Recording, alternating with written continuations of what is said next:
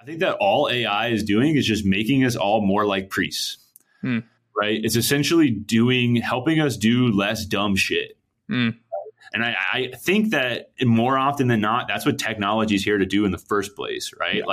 Yeah. Like Apple's announcement yesterday with the VR, it's like, so you can feel like you're in the room with somebody without having to go visit that person. Like just to make it easier so you don't have to do as much dumb shit to do what you and I are doing right now, which is connecting with human beings. Hey there, everybody. Welcome back to Future Product. This week, I'm sitting down with Tyler Carlson, co-founder at Resquared. Tyler, would you mind telling us a little bit more about yourself and your journey with Resquared?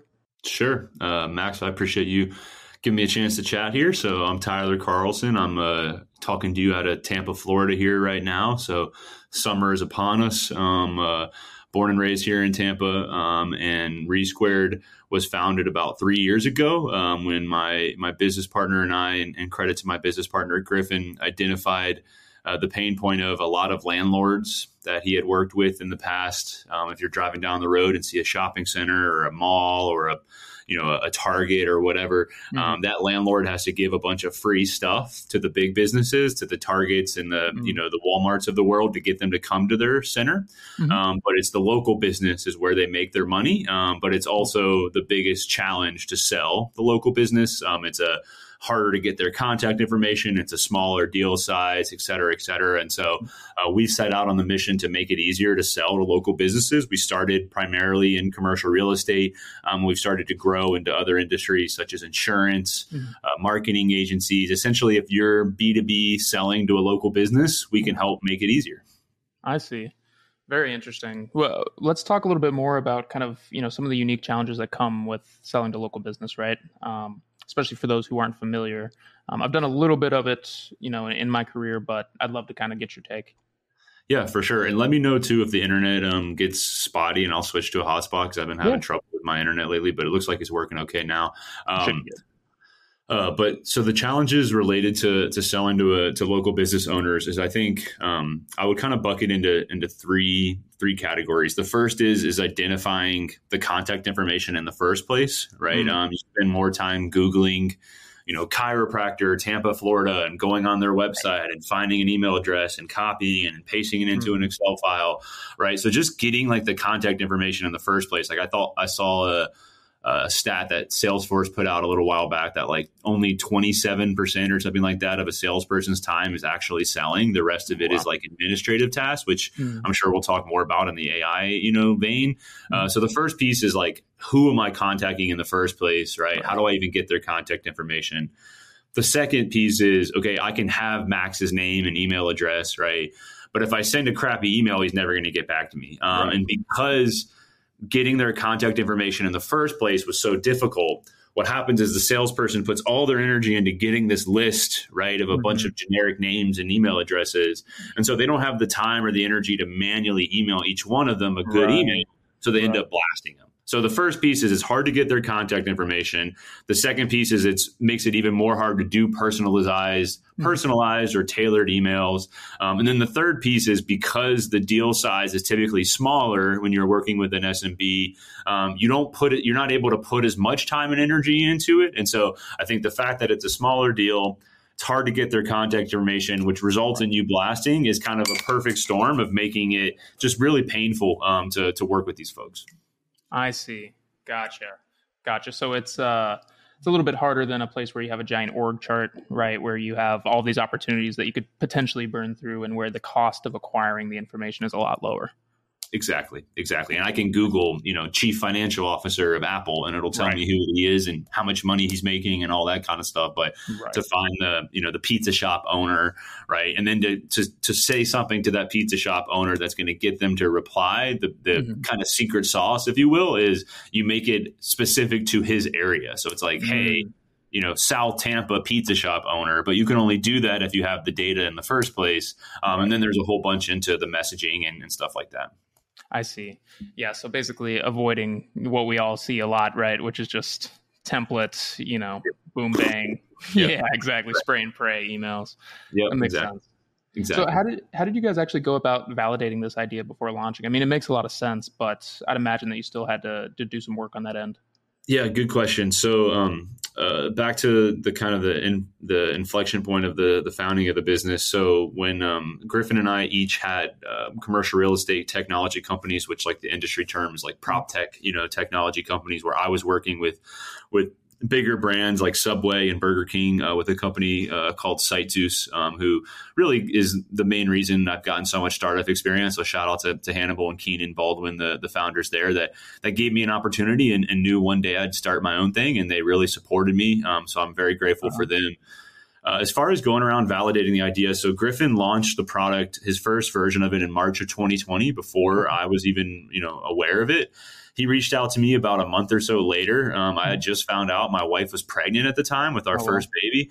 And so it was kind of that in the middle of the pandemic, right? Keep in mind, this is like April of 2020, right? When everything is just kind of falling underneath us, right? We're like, wearing gloves to open our groceries or whatever, And so I was like, look, like this is my, my chance to put all the chips on the table. Let me do some due diligence and actually working with some clients, trying to, kind of see if this is, really a real problem that can be solved, et cetera. And so I think one thing we did early on that I think is beneficial for everybody, and it's pretty obvious, but it's easily overlooked, especially as you start selling, you kind of feel yourself and feel like you can kind of like get above and beyond that stuff, is we would one by one onboard every client. So we refused to do group onboarding. So like if you had a team of 5 people, we would do 5 different onboardings, right? And the reason is you might have a guy in his 60s, and somebody that just got out of school, and they're all got different experiences, different familiarity with tech. And so if we're trying to give the same class to a 17-year-old and a 70-year-old, it's not going to work. So I think the first thing we did was we really took the time to onboard our clients hand on hand. And then I think by far the thing that we did that was most important was, and everybody in tech knows this term, right? Dog food, where we literally every day, every week, we were using our product just like our clients were, as if we were our clients. And so I would actually email Asian restaurant owners, right? And I'd be getting emails on like a Saturday, and so I got to see firsthand the product and how it could be better and how it was amazing and how I could get all that information. So short answer to your question of how we validated was one by one onboarding, and really getting obsessed with seeing through the customer's lens, working our initial, network we already had in commercial real estate. And then lastly, most importantly, dog fooding and using that to create the best practices, which we still use today. I see. Gotcha. And so in that process, did you have any defined process for how you actually collected the feedback from those folks that you were kind of onboarding one by one? Early on, no. It was very much just like anecdotal, organic. I think that we also would do pilots, which we still do occasionally today, but there always have been and will always be paid pilots. And so like there's always got to be skin in the game, which I think for anybody trying to validate a product, like if you're not asking for money, you're playing yourself. And highly recommend reading the mom test, which I think I have like over my shoulder right now. If you haven't read that, highly recommend anybody reading that about validating the problem, not the product. The mom test? It's called the mom test. Yeah. Okay, gotcha. Yeah, it's called the mom test. Basically, the Spark Notes version of this book is, let's pretend Max and Tyler decided we wanted to start a recipe app for an iPad, right? We might go to our mom and be like, hey, Mom, if we made a recipe app, would you use it? Like, wouldn't it be helpful if you didn't have to like get your paper all dirty and you could just like look at your recipes on the iPad? And what would your mom say if you said that to her? Absolutely. Of course, honey. Yeah, exactly. Yeah. Exactly. Right. Oh, yeah, that sounds fantastic. Oh, yeah, those paper recipe books are so annoying. Right. Little does she admit that she can just go to allrecipes.com on her phone and she has it right there. And so the point is that you don't talk about your solution. You talk about their problem, right? So what you would actually do to talk to your mom is you would say, Mom, where are you getting your recipes today, right? Like, how are you? And that applies even when you're in line at a Starbucks, right? And you happen to bump into each other. You don't say, hey, would you buy my product, Max, right? So for me, I would say like, hey, Max, do you sell to local businesses? Like, oh, you do? What do you sell? How are you doing it today? Like, get clear on that first before you get into the solution. So yeah, this book is awesome. Highly recommend it. So we weren't using we've used in the past in my other experiences, like different voting mechanisms, stuff like that. But early on we weren't, but I think it's important as you scale, you do. I see. No, absolutely. I completely agree with that. That's really interesting. So just to pivot slightly, you guys are YC, correct? Yes. Would you mind talking to me a little bit about what that looked like, from kind of this outset where you came on board until, joined YC and some of the things you might have learned kind of in the program? Hell yeah. In case you can't tell, I like to talk. So yeah, I'd be happy to talk about that. Perfect. Sure.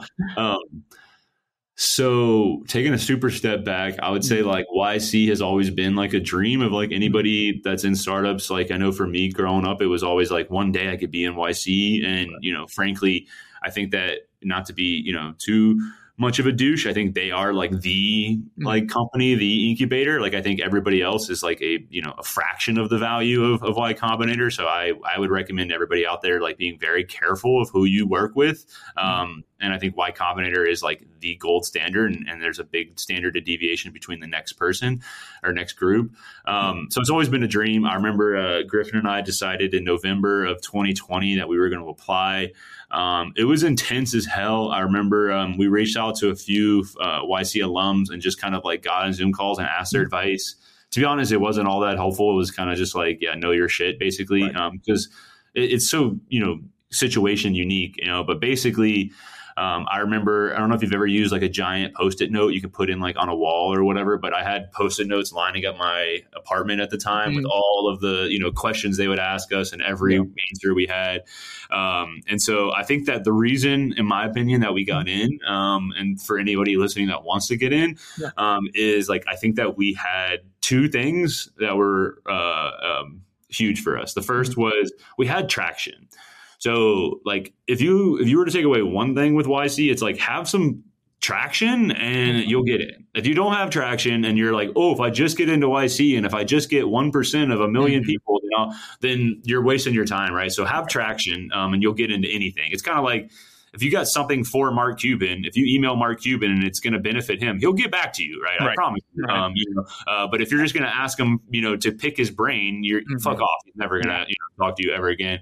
So we had traction. I don't remember the exact revenue we were at. I think we were at like maybe like 8 or 9K in monthly revenue. So it was still very small, but we were actually profitable too. So we had less burn than we were bringing in every month, which is unheard of, especially in the early days. So that's number one. I think that was like the main part of it, maybe 70-80%.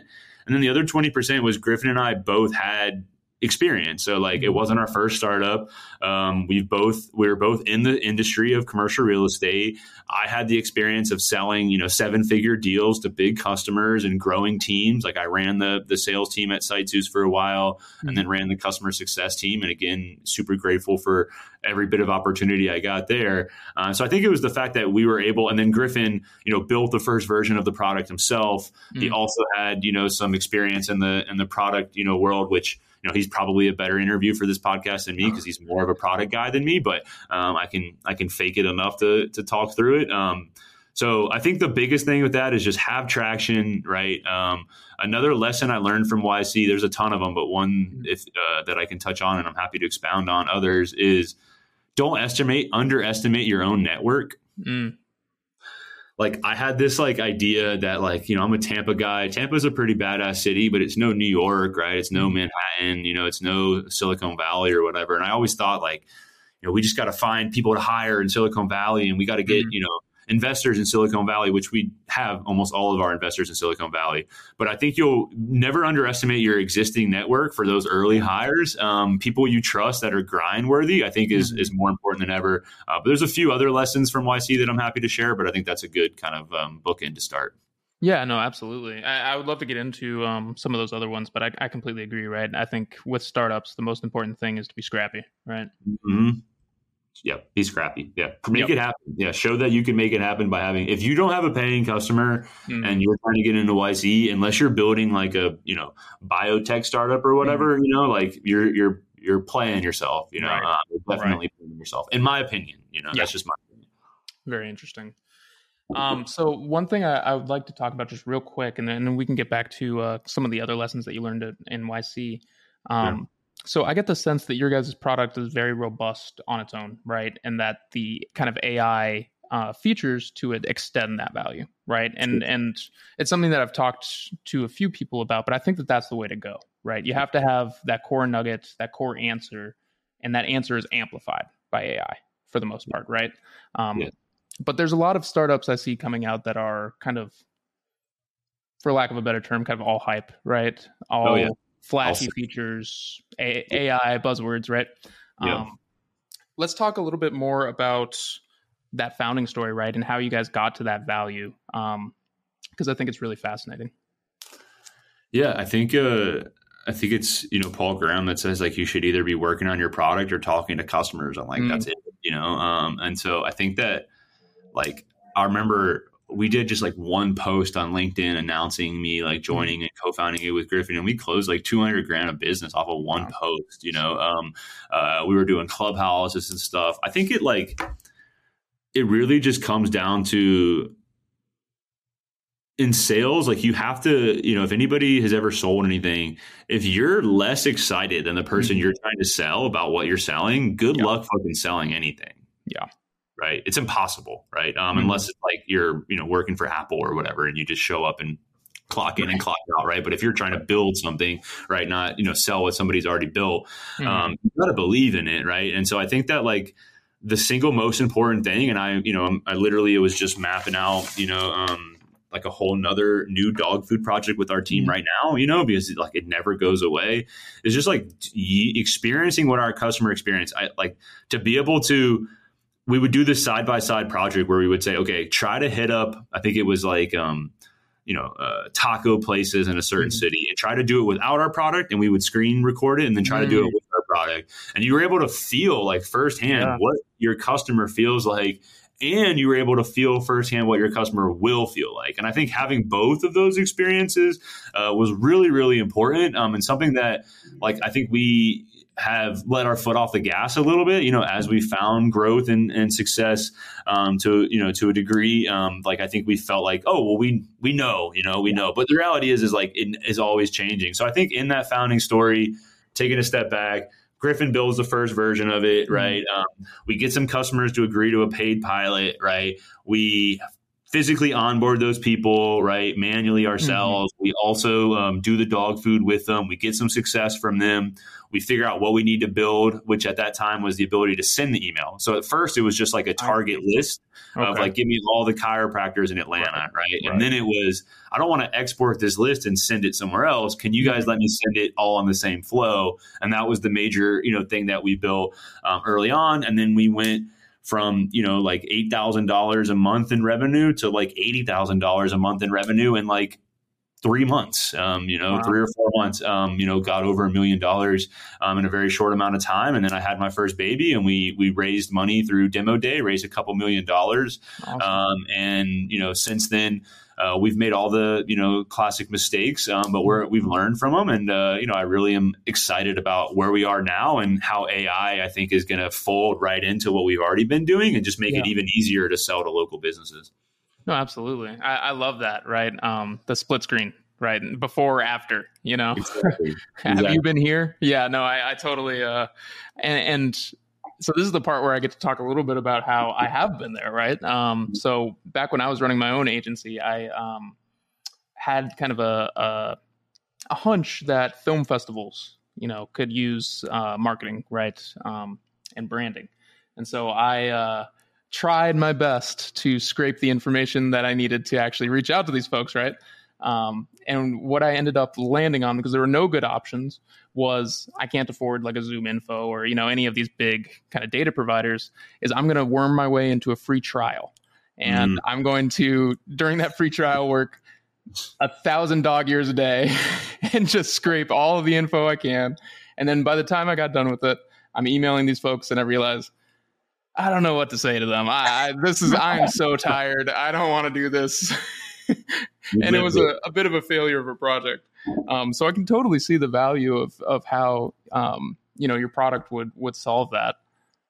It's a great example, man. It's a great example. You're not alone. It's not alone. You get all excited about, I'm going to hit up 100 people. And then by the time you get 100 people's contact information, you realize the email you sent, like you spelled hello wrong. And you're like, wow, I did all that. Or like it says, hi, first name. Exactly. Like, that's the classic. 100%. You're not alone, dude. You're not alone. No, absolutely. That's funny.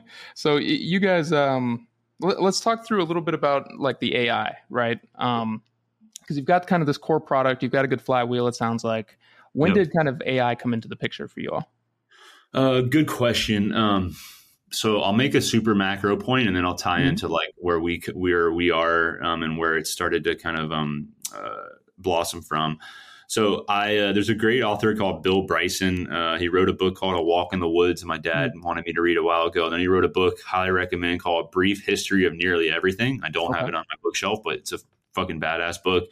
And one thing I took away from that book, and I think he made this point in it, so I'm not like taking credit for this realization, but I think it's just a great metaphor.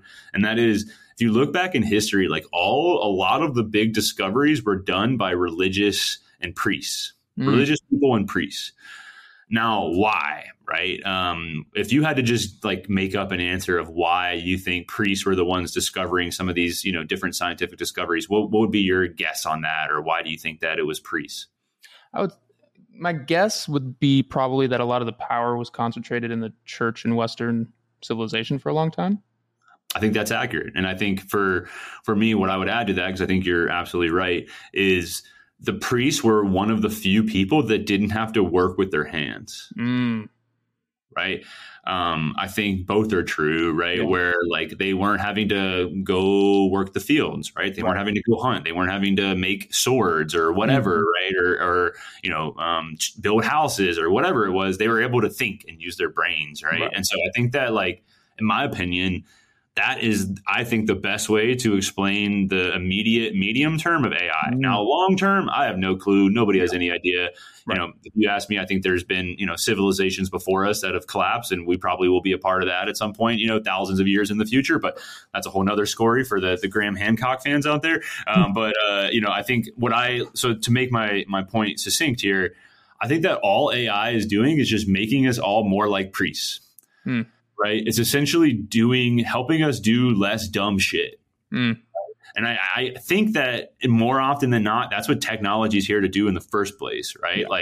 Yeah. Like Apple's announcement yesterday with the VR, it's like, so you can feel like you're in the room with somebody without having to go visit that person. Like, just to make it easier, so you don't have to do as much dumb shit to do what you and I are doing right now, which is connecting with human beings.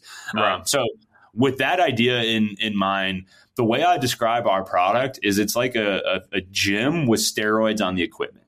Meaning, like, if you just come to the gym and work out, I guarantee you will see results, right? Like, you will get stronger, you will get leads, you will get traction, right? Yeah. But just like any gym, right? If you don't work out, it ain't going to do anything, right? And just like any fitness exercise, right? January 1, you're ready to go in the gym every day. By January 10th, you're sitting on your ass, I think that anybody in sales knows that what you're doing today is what was a result of 30, 60, 90 days before, i.e. pipeline or prospecting, right? And so to answer your question of like, how have we kind of been incorporating AI, there's really three lenses I would put that in. The first is the data itself, which I'll touch on in a second. But the second is just making it easier to reach out to these people and making it so they have to do less clicking and less dumb shit, right? And so the idea is, I think the vision for where we're going, right, in the short term, I think, 6 months or so from here, we'll be there, is you'll have a prompt, you can use audio, you can use text, and you say, hey, I'm trying to sell chiropractors in Sandy Springs, Atlanta, marketing services for, videos and testimonials for their website. Can you help me reach out to all of the chiropractors in Sandy Springs that have at least one location, but no more than 3? And here's a testimonial from one of my clients. And they hit go. And then the AI just spits out a list for them and makes emails, and they kind of approve, and tweak them, and then boom. And now that person wakes up the next morning and they have 5 chiropractors that emailed them back, and they go close them, So does it replace a salesperson? No, it makes the salesperson just do, instead of that Salesforce stat I gave you earlier, the 28%, actually selling, they're able to spend 90% of their time doing this and not Googling, for the, the film festival, the contact information. Totally.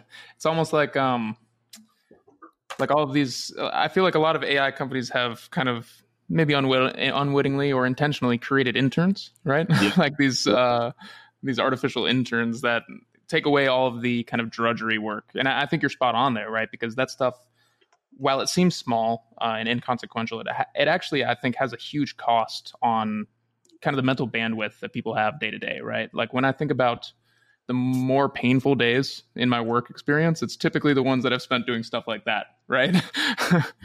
Exactly. And not seeing any results from it, and then felt even more frustrated. Because if you would have done all the 100 research on those film festivals and then you sold $10 million, you'd be like, oh, fuck yeah, that was exactly. Awesome. But you felt like you wasted your time. I agree. And I think that intern analogy is spot on. Yeah. Now, when does it become more than that? I don't know. But that's where it is. I think in the immediate, call it the next at least year or two. I don't think it's going to get much more than that, in the next year or two. And then, the rest is, I think you can't predict, in my opinion. Yeah. No, I completely agree. And I'd say just for the audience in general, beware of anybody who does, right? Exactly. Nobody knows what the hell's going on. And that's one thing that I've realized. I don't know if you've ever had this aha moment where you get done from school, whether it's Miami of Ohio or wherever you go, right? And you realize, holy shit, my parents are just people. I thought they were like this aura of a being. No, they don't know what they're doing, just like their parents don't know what they're doing. Yep. And what I can tell you is from my experience at SiteZoos, working with some of the biggest customers in the world, these companies that are billion-dollar companies, right? And some of which we didn't work with, but I, sold into them, and I know their processes. None of them know what they're doing, dude. And the 3 or 4 that do are crushing it. Warby Parker knows what they're doing, right? Chick-fil-A knows what they're doing, right? Right. Fill in the blank of every other company, right? I won't say who it was, but I remember 2 years into working with this company, and this is, keep in mind, probably one of the 5 to 10 largest restaurants in the globe, was we realized that some of our operators were sending you 12 periods of data. Some were sending 13 periods of data. Some were sending 15 periods of data. So in short, the data that was feeding their predictive models was not the same apples to apples. And so some stores looked like they were performing better, but it was just because they were reporting more months of sales. And it's you can't even get your sales information right. So I think none of us know what we're doing. And, if anybody expert acts like they have it all figured out, they're probably just trying to sell you a course so they can go sit on a beach and, teach people to do stuff without ever doing it themselves. Totally. Yeah, I completely agree with that. So circling back a little bit, we talked about kind of the big lesson that you learned from joining YC. Let's talk about some of the other things that you learned. Yeah, you're a great interviewer, bro. I'm impressed. You're quick on your toes. Thank you. Being able to read through the lines of me just rambling here. 2 other lessons from YC. The first is probably the most tactical one. Is week over week sales goals. Huge, right? Everybody does the end of the year goal. Everybody does the quarterly goal. Most people do a monthly goal, right? But there's something so powerful about a weekly goal.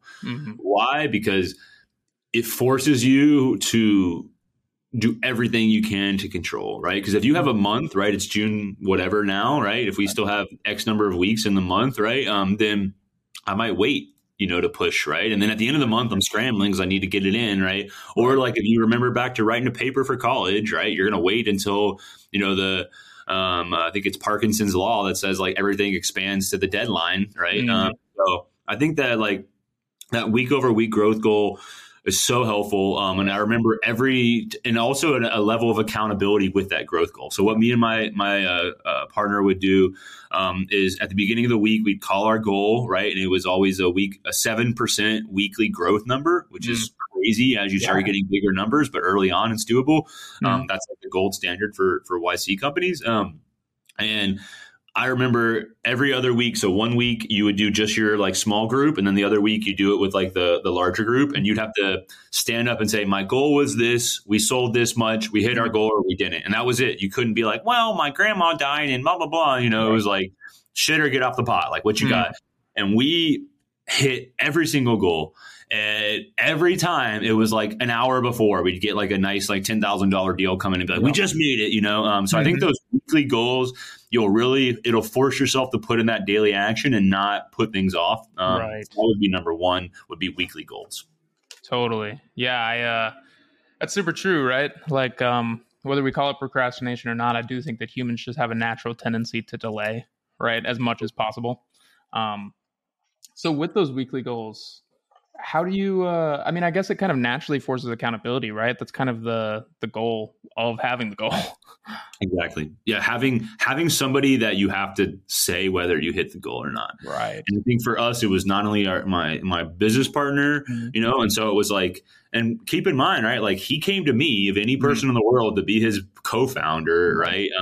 And change our lives together. And so like, I didn't want to let him down, like I didn't want to be, and I'm supposed to be good at selling. And so I didn't want to come in and like him be closing more than me every time and be like, what the fuck, and then the added accountability of having to stand up in front of our other, batchmates, other people that were in YC. It's a powerful thing. And I think to any startup people that are in like phase, like 2, like that have gotten like are close to that $1 million in ARR, like have like have what we all hear is product market fit, right? Or think they have product market fit. I highly recommend getting an accountability partner, and that could be a business coach, and just have it as simple as like every month you lay out, hey, here's what I'm committing to. And then at the end of the month, it's like, did you do it or not? Or halfway through the month, are you on track or not? And we've fallen off on that a little bit. We don't have the weekly goals like we used to. Our sales team does, but I don't think we're as like gung ho with it as we should be. And so that's just, and then we also, last like anecdote that is interesting is we would do little challenges. So when we would hit their bonuses, so when we would hit the number, it was never like, we get $1,000 or anything like that. It was never monetary. It was always like, hey, we get a round of cocktails on the business.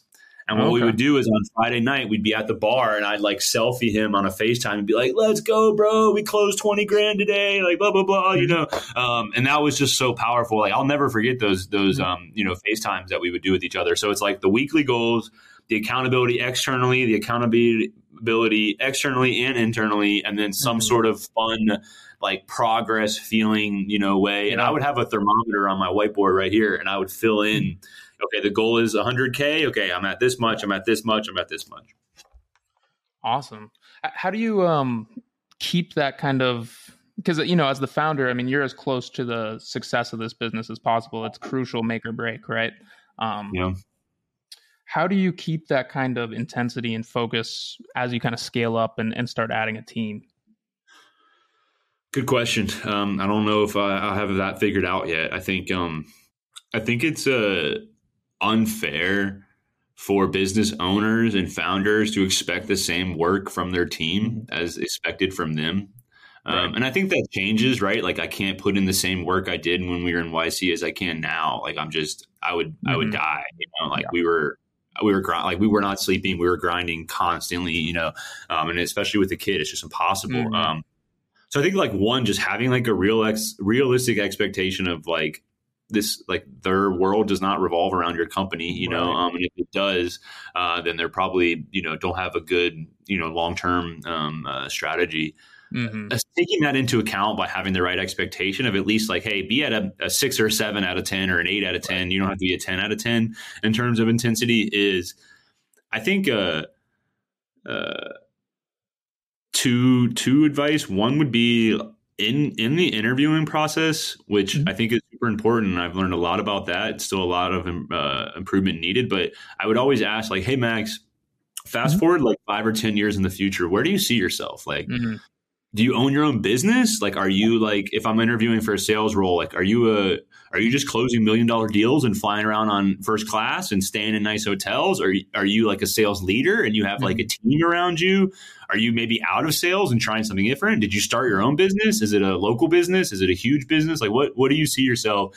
And how can we help make this opportunity a stepping stone for you to get to that, point? And that's something that the Site Zeus guys did for me is they knew, hey, I know you want to start your own thing and we hope we can be a part of it or invest in it or whatever. So I think it's like having the right expectation, seeing where they want to go in life, and then obviously like compensating them fairly. I think, I think if anybody listening to this is like applying for a job, like don't take the first offer. Like just don't take the first offer. Like you can't expect the employer to like lay out all their cards at the beginning. Like it's just never going to happen. Right. And so if you take the first offer, you're leaving money on the table. More often than not. Now, sometimes what I'll do, when I'm talking to people is I'll make my initial offer. They'll come back and I'll say, look, this isn't a Shark Tank negotiation. Like this is the best we can do here. Take it or leave it. I really want to work with you, but I can't do anything more than this. Right. So I think just transparency, and then the last thing I'll say is I learned this from a mentor of mine. The best leader he ever had would call him every week randomly. Just say, hey, what's up, Max? How's it going, man? How you doing? That was it. It was never, hey, how's it going? But did you get that, blah, blah, blah report for me? Or did you get that deal done? Or did you get blah, blah, blah? Like you were just like, it's kind of like there's that one, there's like a Kanye song, and he's like, yeah, I hate when my friends text me what's up, and then, or somebody you haven't heard of text you what's up, and then ask you for something 5 minutes later, So I think the short, concise answer of how do you motivate, your team with the same level of motivation you have the right expectation of what that level should be. Right. Know where they want to be in life and how you can set them up for success for that, while also being careful to promise when they can get there and whatnot. And then lastly, just treating them like a human being. How are you doing? Right? What's going on? What's stressing you out? What are you excited about? And I think that probably goes the longest way of all of them. No, absolutely. I love that. I mean, I think that gets lost, right? Is in all of the tactics and strategies is just be a decent human, right? It goes a lot further than people think. Agreed. 100%. Easier said than done too, because life hits you, and you're not. I think team members, in the past, like for me, I'd be like, well, he needs to call me and he needs to give me this promotion. He needs to give me blah, blah, blah. Like anybody in sales or business knows that like it all comes down to one thing: making it fucking happen.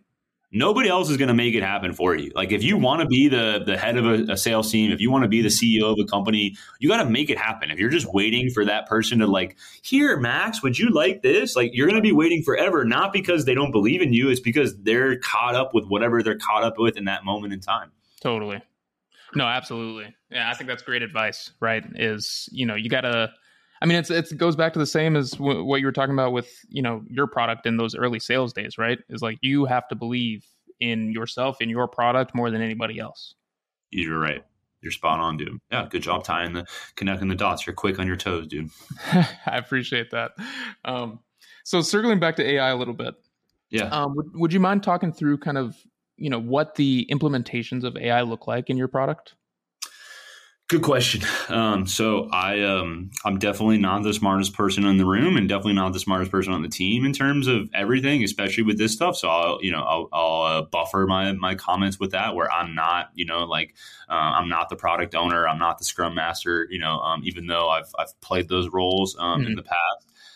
I think that the AI for us, how it initially surfaced was through our metadata. So like if you think about every week, there's hundreds and hundreds of thousands of businesses that are being contacted in our platform. Right. And when to use the chiropractor in Sandy Springs, Atlanta example, when I email 100 chiropractors and one of them gets back to me and says, I'm interested, now I have that person's, cell phone number, right? I have their address. I have the sentiment of, was it a positive response? Was it a negative response? Right. And so then what I can do is I can update the contact information, right? And where we're heading is the ability to kind of have hot leads, right? Knowing okay, if this person, responded positively to someone else, he probably will respond positively to somebody else again within region. Is there kind of complements between industries and stuff like that? So I think the first piece is like, I remember I read this book a long time ago, AI Superpowers China, Silicon Valley, and the New World Order. It's actually a really cool book before all this ChatGPT stuff about AI.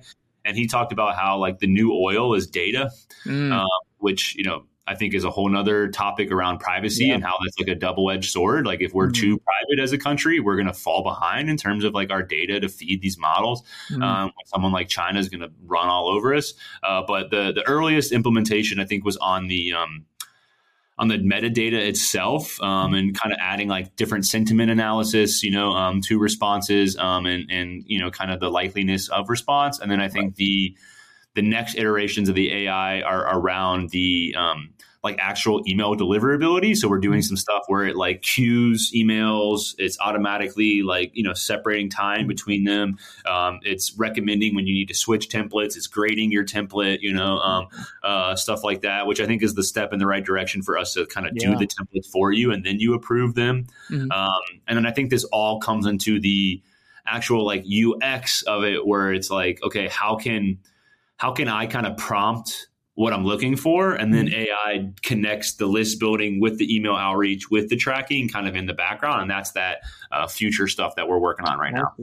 Very cool. Kind of all one ecosystem. One ecosystem. So it's really the metadata into the, kind of templatization and the email deliverability into the entire like workflow with like more of a prompt based flow. I see. Gotcha.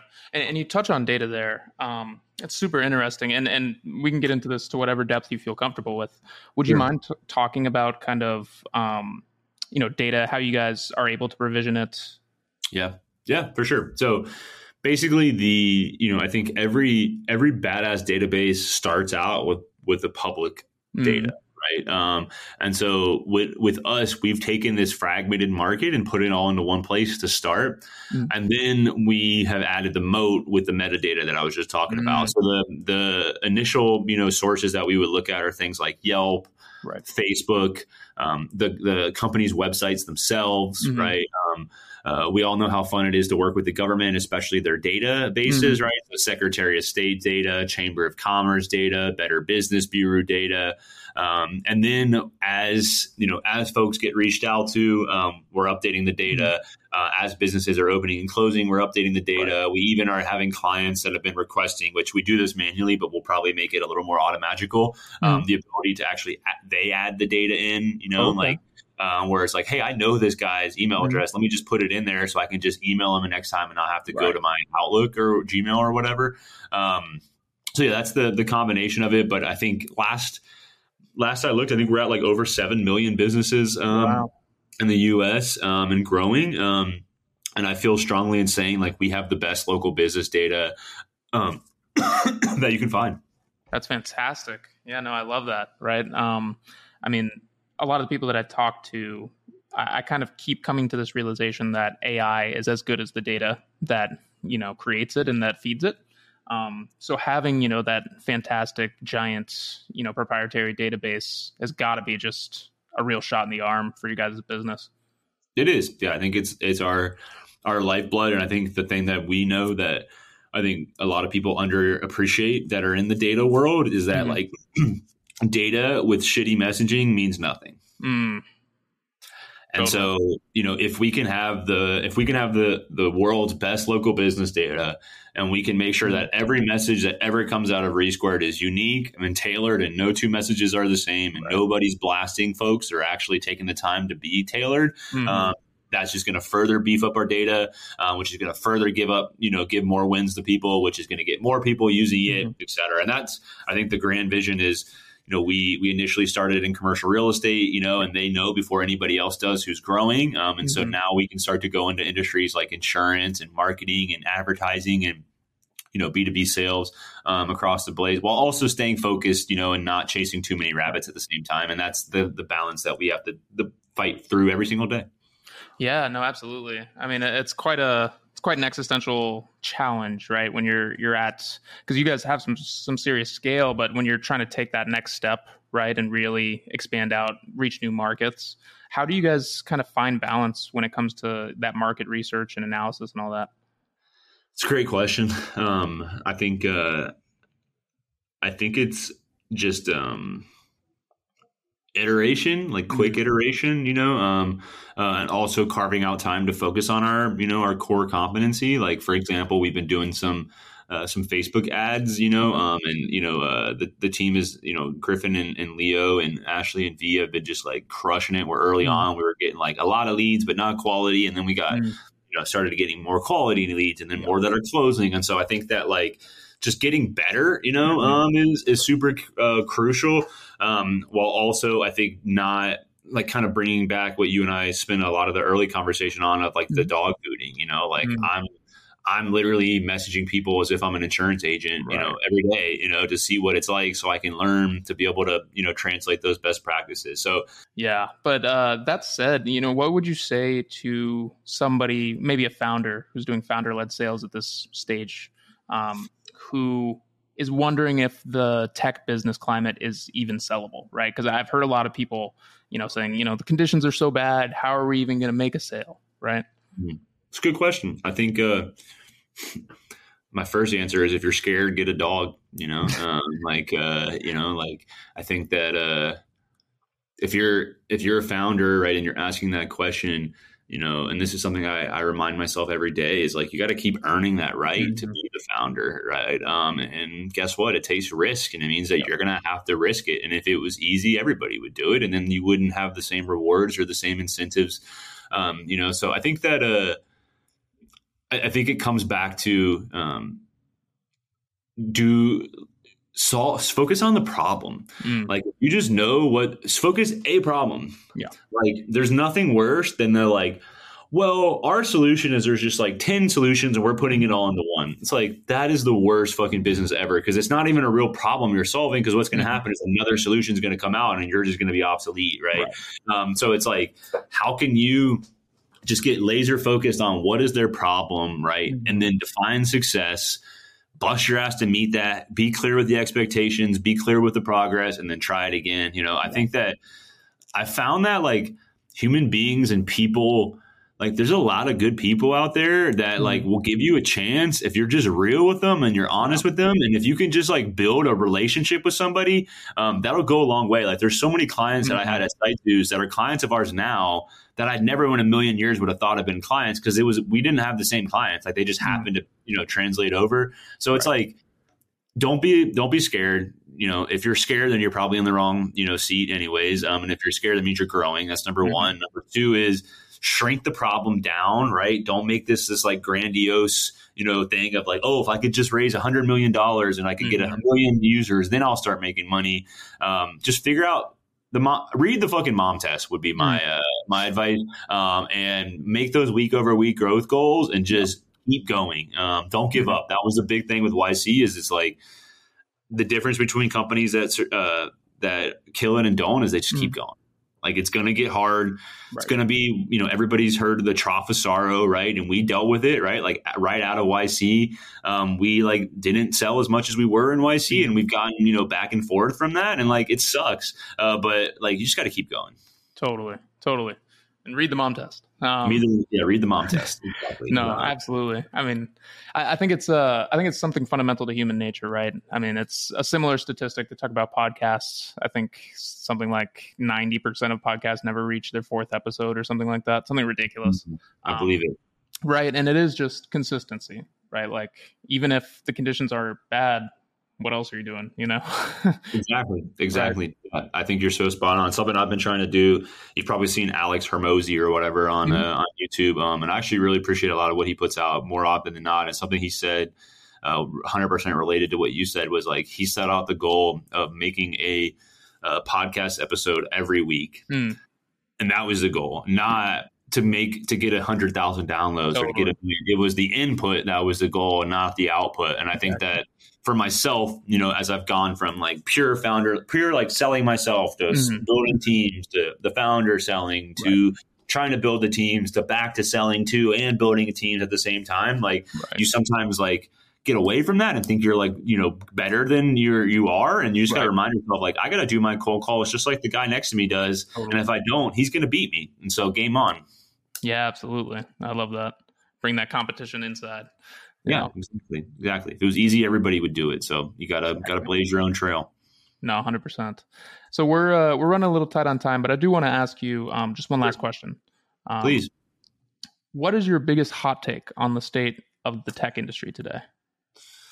Ooh, good question. Well, first off, this has been great. So thank you for being so thorough and actually listening to what I'm saying and, digesting it and asking very thoughtful questions. My hot take for the tech industry. I think my answer right now would be, and this was before AI and all this stuff. I've thought this since since my SiteZeus days. It started with, I remember one of our investors said to me, sales cures all. Sales always cures all. I was just like, no, it doesn't. Yeah. Like, it temporarily cures all. Like, it's like, so I think my hot take is for the tech industry is I think customer success is going to become a more important role than sales. And I think that the paradigm is going to shift, that the customer success person is going to make more money than the salesperson will in the future. Got you.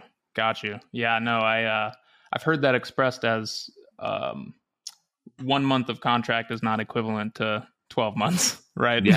Yeah, exactly. And it's just like anybody that's sold before that's gotten a referral knows how fucking easy it is. Like, you aren't a great salesperson. You're just got a referral, right? Now, I also think that right now the best salesperson wins, so like, I think there's still that human element that as product becomes more and more, PLG, product led growth, it'll be less the case. But like, I just think that customer success, like, that wasn't even a role 10, 15 years ago. Right. I just think that like the human element behind the technology, all right, and that relationship building and that, kind of guidance and that Sherpa kind of, I'm willing to, like, that service mentality, I think is it's going to flip, where they're going to be the ones making $500,000 a year, while the sales guy's making 100,000 if they're lucky. Is what I think is going to happen in tech as a whole. Right on. You heard him, guys. Get into customer success. Yeah, I agreed. I think those lines will be blurred, and I think that land and expand will be a much more common thing than just like only enterprise deals to start with. No, absolutely. No, I completely agree. That's a great hot take. Yep. What's your hot take? Oh, my hot take? Oof. Flipping it back on me. Let's see here. Okay. My real hot take? Real hot take. Hit me. A ChatGPT wrapper is not an AI product. There you go. No. Interesting. I've seen a lot of those. Why? Is it because you're just ChatGPT is an AI product and you're just putting lipstick on the pig, or do you think ChatGPT is not a full? No. I do believe in the efficacy and value of generative, right? Yeah. But I do also think that a lot of people are building on black boxes for applications that really can't withstand that. You know what I mean? It's one thing that at Player Zero we've really tried to think through a lot is when you're talking about people's data. Especially if you're talking about, people's product data or insights, analysis, anything related to kind of that end, the level of buy-in is extreme, right? The thing that I hear a lot is, but what if it misrepresents the data? How do I find that out? What if I run with this assumption and then later on I find it's wrong, right? It's that thing that you were saying, right? The sale doesn't matter if we lose trust in the first time that they seriously use the product. So I think that a combination of more transparency around the models, as well as incorporating the tech in a way that is more than just a wrapper, right? More than just ChatGPT inside of this thing, right? It's using it in novel new ways. I think that's actually going to create value. That makes sense. Is it fair to say, as an example, what you're describing, if I'm just making this off the top of my head, so we can chop all of this up if we need to, is Uber, for hypothetical example, can take all of the Uber data, feed a model, and then use that's real, AI. Just like saying we have ChatGPT and Uber now, it's the same database that everybody's working from. Exactly. I'd say that your guys' product, right? That's what gets me excited, right? Is when you have this unique database that no one else has, and you're able to utilize AI in a way that nobody else has, because it does come down to the data always. Yep. No, you're right. No, that's a good point. That's why I think Reddit, recently just said you can't use Reddit data, which I think is where YouTube has such an advantage if they can just get the transcriptions of YouTube down and just that, all the search data and all that. To me, they just could shit all over ChatGPT. But if they can get over the bureaucracy of what they've built at this point, is kind of they're not as nimble as they were, in my opinion. But I hope they prove me wrong, because I like Google. Yeah, no, same here. I try to be agnostic with the models when I'm using them, but I'm pretty team Google all day. Yeah, same here, man. Same here. Yeah, especially from having to use Outlook for so long, and then now we're a Google shop, and it's That's a world of a difference. But no, this has been great, Max. I appreciate the opportunity. You let me know whatever the next steps from here are. Yeah, absolutely. I appreciate it so much, Tyler. And if you want to just let everybody know where they can find you, where they can follow you. Yeah, so check me out on LinkedIn. LinkedIn.com/Tyler W. Carlson is my URL, I think. But yeah, make sure to find me on LinkedIn. I'm happy if you're trying to sell a small business, need some help, just slide into the DMs, and I'll be happy to help you. Right on. And it's re2.ai, right? re2.ai is our website. Perfect. Yep. Thank you for that. Of course. Thanks so much, Tyler. I really appreciate it.